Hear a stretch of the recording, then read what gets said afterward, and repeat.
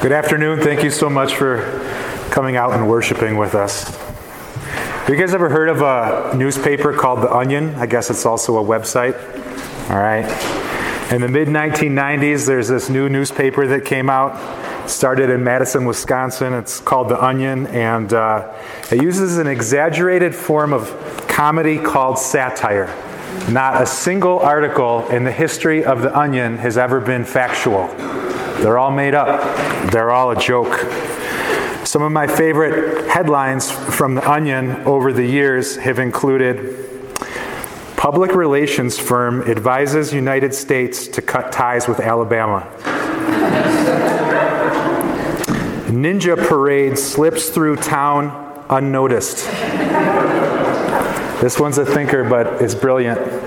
The CIA realizes it's been using black highlighters all these years. Or finally, winner didn't even realize he was in a pie eating contest. So maybe you're smiling under your masks and maybe you aren't, but there's really only one thing funnier than Onion articles and headlines, and that's when people who don't understand that it's a joke newspaper actually think that these things are real. And over the years, this has happened dozens of times to some really embarrassing effects. For example, have you guys ever had somebody tell you to watch like a YouTube video about a hoax, and they're just super convinced that they've just discovered this hoax, and it's kind of unconvincing? So The Onion was kind of parodying that effect, and in 2009 they had an article about how after watching a YouTube video claiming that the moon landing was a hoax, astronaut and actual first man to walk on the moon, Neil Armstrong, now believes that the moon landing was a hoax. Though the tone and the wording and the premise were just so obviously a joke, for some reason the two major newspapers in the country of Bangladesh put on their front page that they had evidence now that the moon landing never happened. Or how about this? Have you guys ever noticed that professional sports teams they try to get taxpayer money to get a new stadium built without them having to pay for it? The Onion was trying to parody that, and in 2002, they had a fake article claiming that Congress was going to move out of Washington, D.C. unless taxpayers built them a new Capitol building with a retractable roof. But in China, the Beijing Evening News believed that this story was real.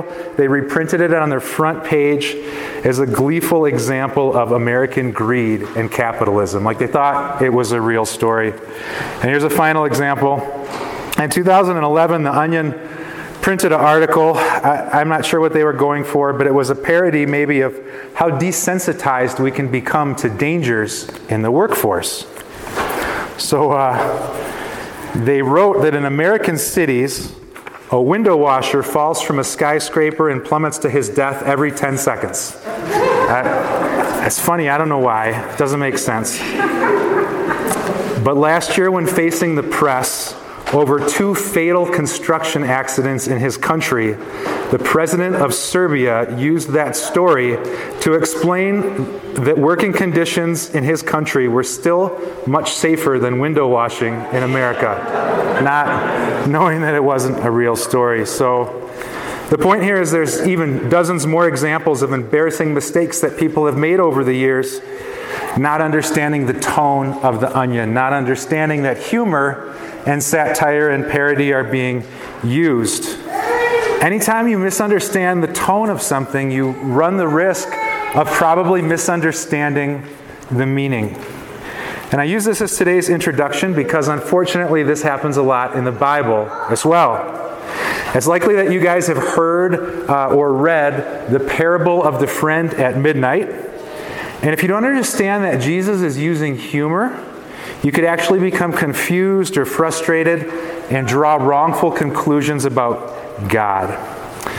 But today's parable is an example of Jesus masterfully using humor.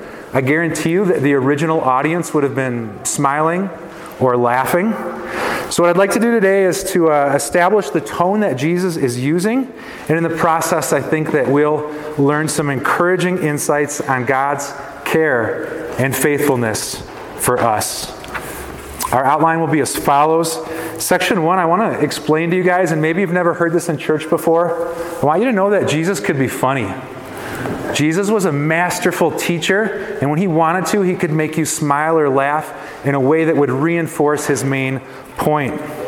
In section 2, I want us to just really dive into today's parable. Each Sunday this month, we're studying a different parable that Jesus taught, and we're trying to learn what we can learn about Jesus and God through that parable. And so I want us to really understand what Jesus is teaching us through the parable of the friend at midnight. And then I want to wrap up in section 3 with some encouragement and application that we can all leave with from this beautiful and funny story. All right.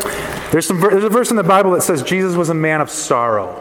And a lot of times when we see pictures of Jesus, he's not necessarily laughing. And Jesus, of course, came to do some significant things, and he taught parables and lessons and did miracles that just ran the full emotional gamut. So Jesus wasn't a class clown, but when he wanted to, he could be really, really funny. Let me give you a couple examples. The first examples that I want to give is that Jesus could give a really great one-liner. Do you guys know what a one-liner is? Like you're having a conversation and somebody just sums it up so perfectly that that's how you remember the whole conversation by. For example, in Matthew 22:21, there's these two groups that are trying to trap Jesus. And it's a very political conversation. And these groups, one kind of represents the political side of things, and the other kind of represents the spiritual side of things. Two dangerous places to be, right? And they're trying to trap Jesus over paying Roman taxes, because they're in Israel at the time. The people are Jewish, but they're occupied by the government of Rome, and so they have to pay an awful amount of taxes to Rome. And so these two opposing groups are equally trying to trap Jesus, and they say, should Jewish people pay taxes to the Romans? And the trap is that if Jesus says that a Jew should pay taxes to the Romans, they'll make it look like he's unsympathetic to the Jewish people, right? But if he says that Jews should not pay Roman taxes, he'll look like he's part of a rebel group that's trying to lead this insurrection against Rome.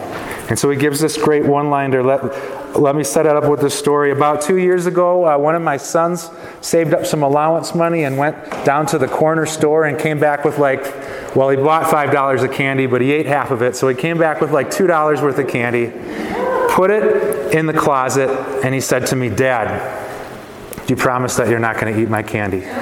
Right? And so I look over at the pantry, just long enough for his eyes to gaze over there too. There's probably $200 worth of groceries that I bought in that pantry, right? Then I look over at the refrigerator just long enough for his eyes to go over there, because, there's probably $200 more of groceries that I bought in that fridge. And my answer was, "Okay, buddy, I won't eat the food that you bought if you don't eat the food that I bought." Right? And he had to kind of laugh because he kind of understood the imbalance of the situation. And so that's what's so funny when Jesus answers that trap by saying, "Well, I guess the solution is to give to Caesar what is Caesar's and God what is God's." Because if your theology is correct, everything's God's, right? But you see how Jesus masterfully gets out of that trap with a one-liner that's actually kind of funny if you understand what it is that he's saying? There's another example in Matthew 15:14, and again, there's these two groups, the scribes and the Pharisees, and they're trying to always trap Jesus and kind of discount his teachings. And the disciples come up to Jesus afterwards, and they're kind of frustrated at the way that these two groups are always disparaging the insightful things that Jesus is teaching. And so the disciples ask Jesus, "Well, out of the scribes and the Pharisees, we know they're both wrong, but which one is more right? Which one is closer to what you're teaching us, Jesus?" And Jesus gives this funny answer. He says, "Well," in answer to which one of these groups is more correct, he says, "I suppose if a blind person was leading a group of blind people, they'd all end up in the same ditch." Right? Might not be politically correct in 2020, but it's funny if you realize what he's saying is none of them are enlightened enough to disparage what it is that I'm teaching about the Father. How about nicknames? Sometimes we cringe because we might have a painful nickname that somebody's given us, but sometimes people can give us a really affectionate and insightful nickname as well. Jesus could give really clever, funny nicknames. There's two places in the Gospels, Matthew, Mark, Luke, and John, where we're told that Peter had a father named John. In two different places, Peter is called the son of John. But in Matthew 16:17, Jesus calls Peter the son of Jonah. So we have to ask ourselves, one of two things could be happening here. Either like there's a typo in our Bible and Jesus is making a mistake, or he's intentionally calling Peter the son of Jonah as a clever nickname, and if so, what would the meaning of that be? Well, we know that Jonah spent 3 nights where? Inside of a whale. And wives, what do your husbands smell like when they come back after a day of fishing on the river and pulling hooks out of the mouths of fish and cutting up trout, right? Like they kind of smell fishy. And Peter was a fisherman. So I think one of the things that Jesus is saying here is that, Peter, you kind of smell like fish. The other thing that we know about Jonah and Peter at this point, and there's a lot of other comparisons that will pop up later, but even just at this point in the story, Jonah has a fluctuating faith. Like he starts off running from God because he doesn't want to go obey and take God's word to the Ninevites. So he tries to flee all the way to the other side of the world, and then he gets thrown overboard. And the fish swallows him up, and he gets taken up to the surface. And in Jonah 2 and 3, there's just this beautiful poem of, I was running from you, God, but you lifted me up from the depths. Now I'm zealous, and now I'm loyal again. And he gets to Nineveh, and he marches through this mighty city, and he's preaching God's word, and he's faithful again. But then the story ends where he's up on this hillside in the shade, telling God, I don't think these people even deserve to be saved. And so if you just, charted it out like a graph up and down, Jonah's absolutely this person that has a faith that goes up and down, up and down. And what do we know about Peter? Just a chapter earlier in Matthew 14, he says, Jesus, call my name so I can walk out to you on the water. And then what happens a couple steps later? He's under the water. I think when Jesus in Matthew 15 calls Peter the son of Jonah, it's an affectionate and funny nickname. One verse later, he gives Peter an even more famous nickname, and he says, Peter? And Peter says, you are the Messiah, you are the Son of God. And Jesus says, because of this declaration, you are the what? You are the rock that I will build my church on. What's like the one most agreeable thing we can all say about a rock? A rock is consistent, right? A rock is unchanging.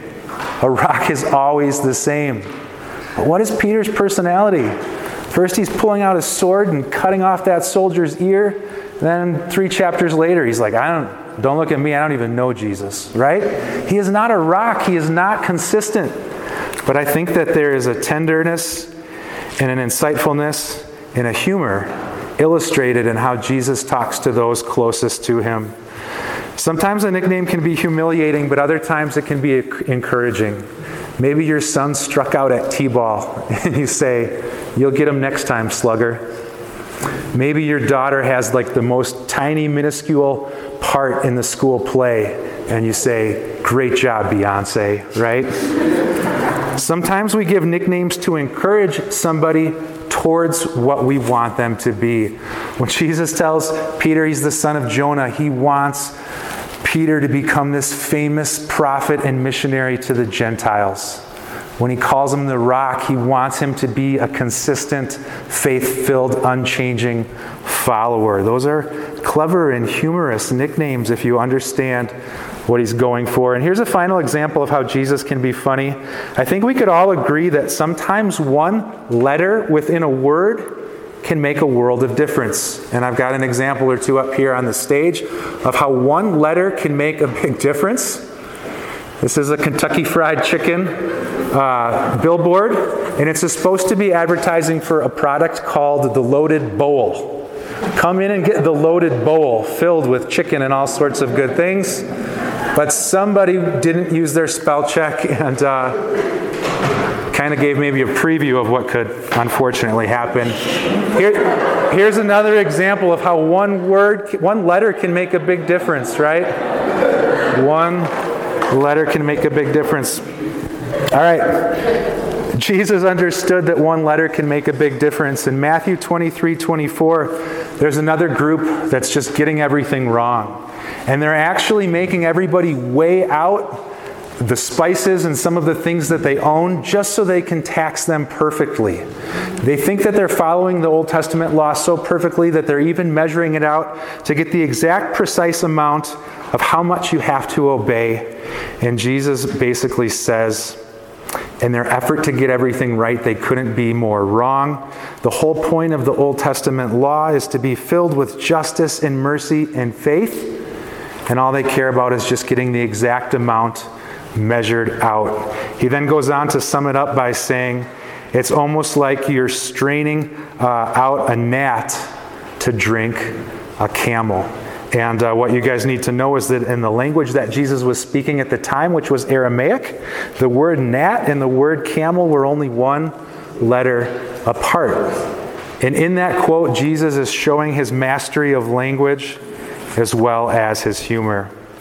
So let's move on to section 2, because some of you probably just didn't believe me that Jesus could be really clever and Jesus could be really funny. I hope that you believe me, because as we understand the tone of the parable that he's telling us today, he's using humor to teach us some really valuable and insightful things about prayer and about our God the Father. Let me just remind us, now that we're maybe in a little bit of a better mindset, of this strange parable. Luke 11:5-10 says this. Jesus said, suppose you have a friend and you go to him at midnight and you say, friend, lend me 3 loaves of bread. Another friend of mine is on a journey and he's come to me and I have no food to offer him. And suppose the one inside says, don't bother me, the door's already locked and my children and I are in bed. I can't get up and give you anything. And Jesus says, I tell you, even though he'll not get up and give the bread because of friendship, because of the shameless audacity, he'll surely get up and give as much as you need. So it would be easy to hear that story and kind of perk up your eyebrows and just not understand what it is that's being taught. You could even draw the wrongful conclusion that as we pray to God, he's bothered by our prayers. If you're not understanding the tone that Jesus is using, you can take some wrongful conclusions there. Let's set up a little bit about this scene that the original audience would have been super familiar with, that we might just need a little bit of historical background. So archaeologists have uncovered that in Israel in those days, all the homes had one room. Homes could be big, but they all essentially had one room. Furthermore, we had a little bit of a Charlie and the Chocolate Factory situation. Do you guys remember in the 1970s that creepy movie, Charlie and the Chocolate Factory? Do you remember like the whole family sleeping in the same bed? That's super creepy. That's what they did in those times. There's this one room, there's one bed. They would have slept up on the rooftops in the heat of summer, but in the cooler part of the year, to stay warm, they're all in the middle of the house in the same bed. Furthermore, sometimes they've got animals in there too, to protect them from predators at night. You might have chickens or goats inside a little fenced area inside the house. So what you have to understand is that everybody's cozy for the night. Everybody's asleep. The animals are asleep, the kids are asleep, and all of a sudden there's this knock on the door. It's midnight, which is actually midnight because they go to bed as it gets dark and they wake up when the sun comes up. If you're just in a one-room house, you're not going to really be able to catch up on your sleep and nap the next day, so this is sleeping time. But someone's at the door, and they're saying, hey, I got some friends over. We're having a party next door, and I'm out of bread. Can I borrow a couple loaves of bread? And the humor of the situation is if you're in bed and your kids are there and the goats are there and everyone's asleep, like, what do you want?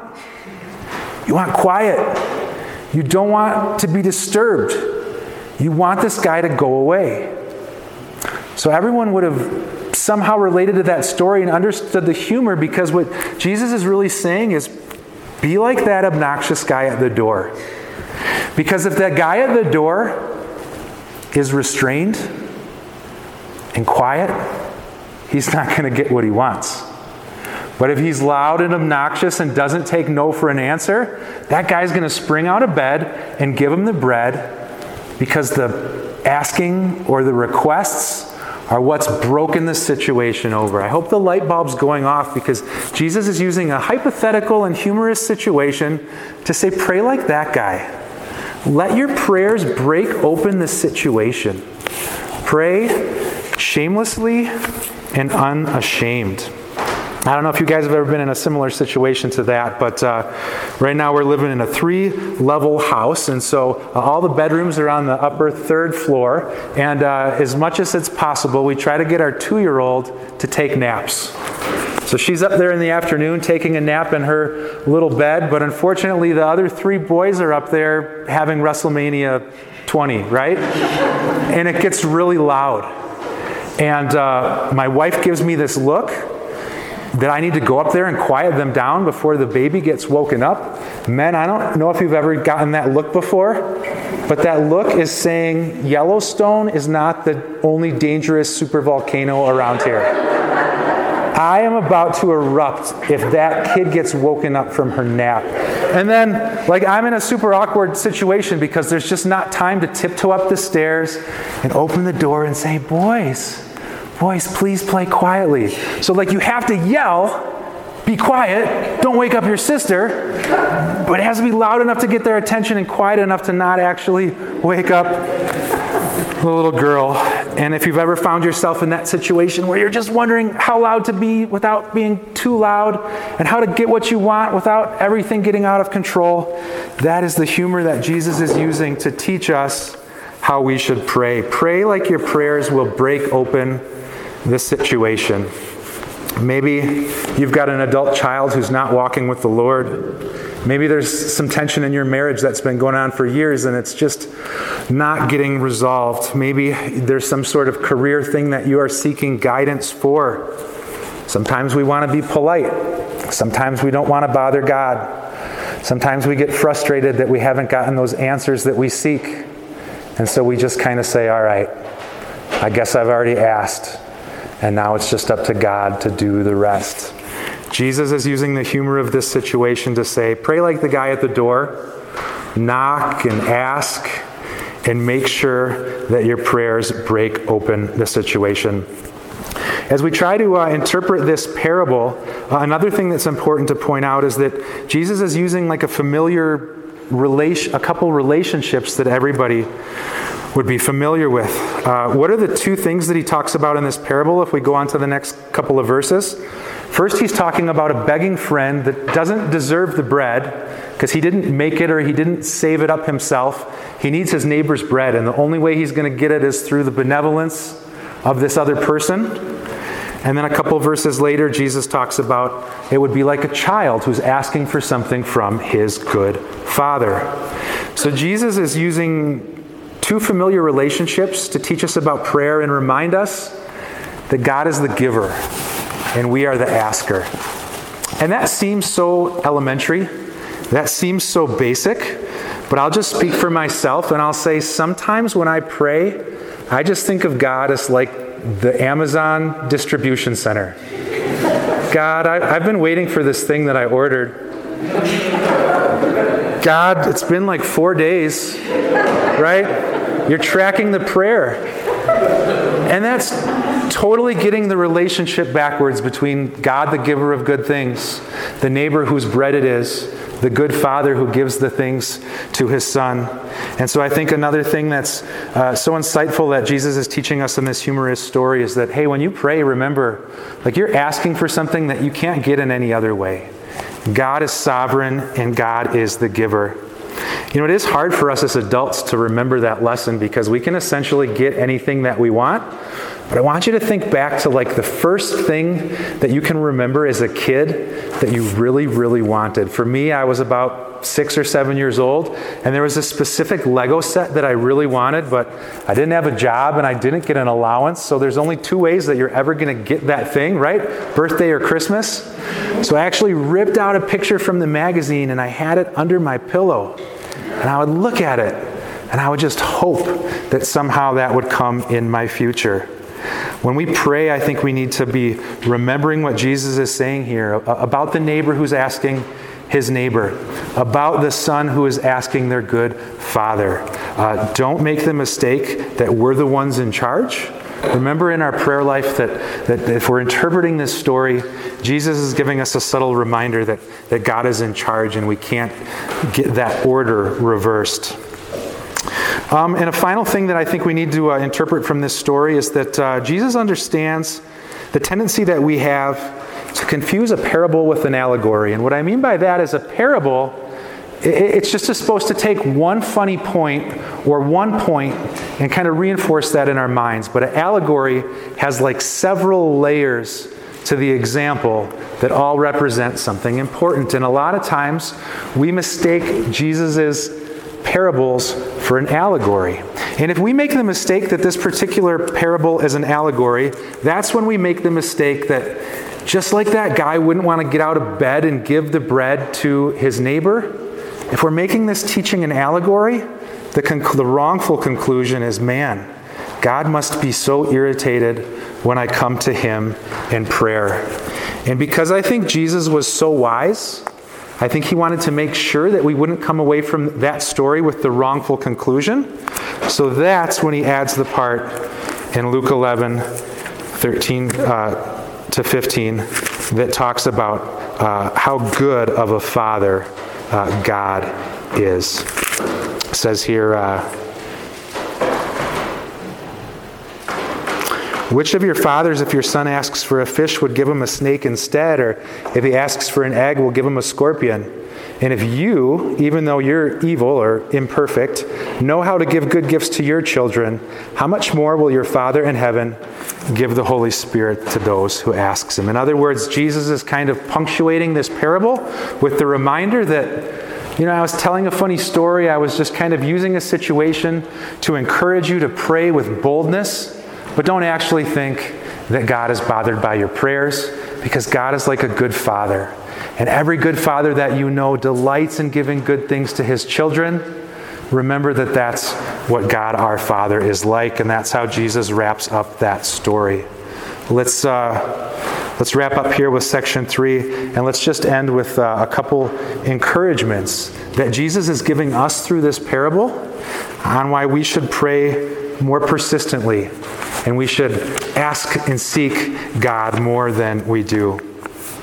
The first application point from today's story is that when we're praying in the way that Jesus teaches us to pray, we should have no fear and we should have no shamelessness. But what's the frustration? And the frustration is we don't always know how we should pray, and we don't always know if the thing that we're praying for is what God wants for us or what he doesn't want for us. And so I think it's very important to point out that the thing that happened right before this parable was Jesus teaching his disciples the Lord's Prayer.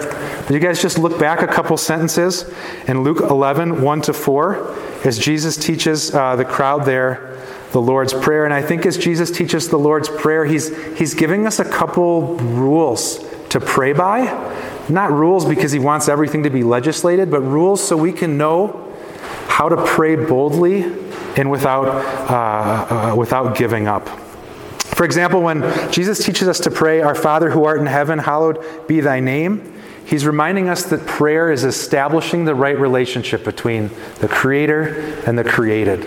Like we talked about before, when you pray and when you want to pray boldly, just remember the right order. Remember that God is in charge and we are his children. Don't get that flipped. Number 2, your kingdom come, thy will be done on earth as it is in heaven. Jesus is reminding us that we need to ask God to meet our needs with his wisdom and not with ours. Thy will be done on earth as it is in heaven. Do you guys remember when Jesus is in the Garden of Gethsemane and he doesn't want the cup of God's wrath to be poured out on him? God, is there any other way that this situation can be resolved?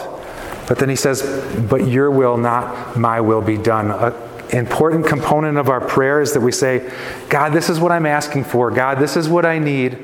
But would you do it in your wisdom? Would you do it in your timing? And I acknowledge that might look a little bit different than how I would intercede in this situation. I love this one in the Lord's Prayer when it says, give us this day our daily bread. that's just affirmation that we can go to God for our needs. We can ask God to meet our needs regardless of what those are without fear that we're bothering him, right? Because these are kind of the reminders of what we can pray for without shame and without fear that we're going to antagonize God. This is a really key one. Forgive us our sins as we forgive those who have sinned against us. Now, if I was just giving a lesson on prayer, I wouldn't think to put this in. It doesn't make a lot of outward sense for me. But Jesus is the one teaching us about prayer, and he says one of the essential components of prayer is that you pray that as God forgives you, that same forgiveness would flow through you and into the lives of other people that you need to forgive. We like to be like that bottle of wine with the cork on it, and we like God to forgive us. And then we like to stick the cork in the top and just keep that righteous activity of God. But Jesus is telling us that something that's essential in our prayer lives is to ask for help every day for that forgiveness to actually come through us and then into the lives of people that we need to forgive. And then the Lord's Prayer concludes with Jesus teaching us to say, lead us out of temptation and deliver us from the evil one. And so that is a reminder that we need to pray that God would save us from unseen dangers. I think about a lot of the prayers I prayed when I was younger. God, would you make that girl my girlfriend? God, would you get me invited to that party? God, would you get me that job working with that group of people? And of course, sometimes, even as we pray for something, the underlying wisdom is that God, as I ask for these things, would you protect me from unseen dangers? Would you answer this differently than I anticipate you answering it, if in your wisdom that keeps me safe and keeps me out of temptation and protects me from things that I don't anticipate? Okay, so that was a little bit of a backtrack, but if you are wondering if there's something that you should keep going to God for, or if you should just give it up because his answer is no, I encourage you to read through the Lord's Prayer and ask yourself if it kind of lines up with those lessons that Jesus is giving us about prayer. And if this thing that you're seeking guidance for or resolution for in your life lines up with those 5 lessons, be like the guy at the door. Be like the son who's asking his good father for that good thing. Pray without ceasing, and pray as if the continuation of your prayers is what's going to bring God's resolution or that thing into your life. Another thing or two to point out here just as we wrap up. I can't see the clock. Can someone tell me the time? It's a glare. Okay. Here as we wrap up. The second application point is that Jesus tells us that it's God's pleasure to reveal himself to those who seek and ask. Man, sometimes we go to our earthly dad one too many times. Sometimes we ask mom for something at just the wrong time. And sometimes that carries over into our spiritual perception and we think, man, do I want to run the risk of going to God one too many times? Listen to how it beautifully says this here in Luke 11, 9-10. Jesus says, so I say to you, ask and it will be given to you. Seek and you will find. Knock and the door will be opened to you. For everyone who asks receives, and the one who seeks finds, and the one who knocks the door will be opened. Jesus is teaching us something essential about God's character. And he's saying, just in case you were wondering what God's attitude is like when you pray, Jesus is teaching us that God's character takes pleasure in answering our prayers and revealing himself to us and teaching who he is to those who seek him. Jesus, through telling this parable, is showing us what his character is like. The essence of Jesus is bringing people to the Father, and that's what he's doing as he teaches this parable. And in the same way, Jesus is saying the character of God the Father is to delight and take pleasure as he's active in answering your prayers and revealing who he is to you. I think that's a beautiful application point, that we don't bother God because his very character and his very essence is taking pleasure in being active in our lives and answering our prayers and revealing himself to us. And let's wrap up with this. As Jesus uses the analogy of the good father, in Luke 11:11-13. Think about the best, most personal, thoughtful gift that anybody's ever given you. Think about the best, most sentimental gift that you've ever gotten. It probably wasn't the most monetarily expensive thing that you've ever been given. The gift giver just probably perfectly demonstrated their love and affection and understanding of who you were through that gift. When Jesus is saying that God is like the good Father who gives great gifts, he's saying that ultimately God answers our prayers in the way that we would choose if we knew all the information. The second best example I can give of a father who gives great gifts is through the Christmas story. Remember Ralphie? He just really, really wants a BB gun. You guys seen the Christmas story? And he tells his teacher, and he tells his mom, and he tells his brother, and he does everything that he can, and everybody tells him, no, that would be a bad gift. But after all the presents are finally opened, it turns out that his father, his good father, knew how important that gift was to Ralphie, and he gives him that BB gun, and it's just kind of the most beautiful, profound part of the movie when he's kind of clutching that treasured present at the end of the movie because his father understood him. Nobody understood Ralphie, but his father understood what the perfect gift for him would be. And I think the most perfect example, the first best example of a good father who gives the perfect gifts comes in the actual Christmas story. Because Israel was waiting for what? Israel was waiting for a political deliverer. Israel was waiting for somebody to come and politically liberate them and be a king for like 30 years and save them from the Romans. But what did Jesus actually come to do? What was the gift that our good God the Father actually gave us? It tells us in 1 John 1:9, if we confess our sins, he's faithful and just and will forgive us our sins and purify us from all unrighteousness. While the world was asking for a political king, God the good Father sent us a Savior to come and to forgive us from our sins and to render us justified and holy before God the Creator. What an example of the good Father who gives the gifts that we would ask for if we knew all the information and what we ultimately needed.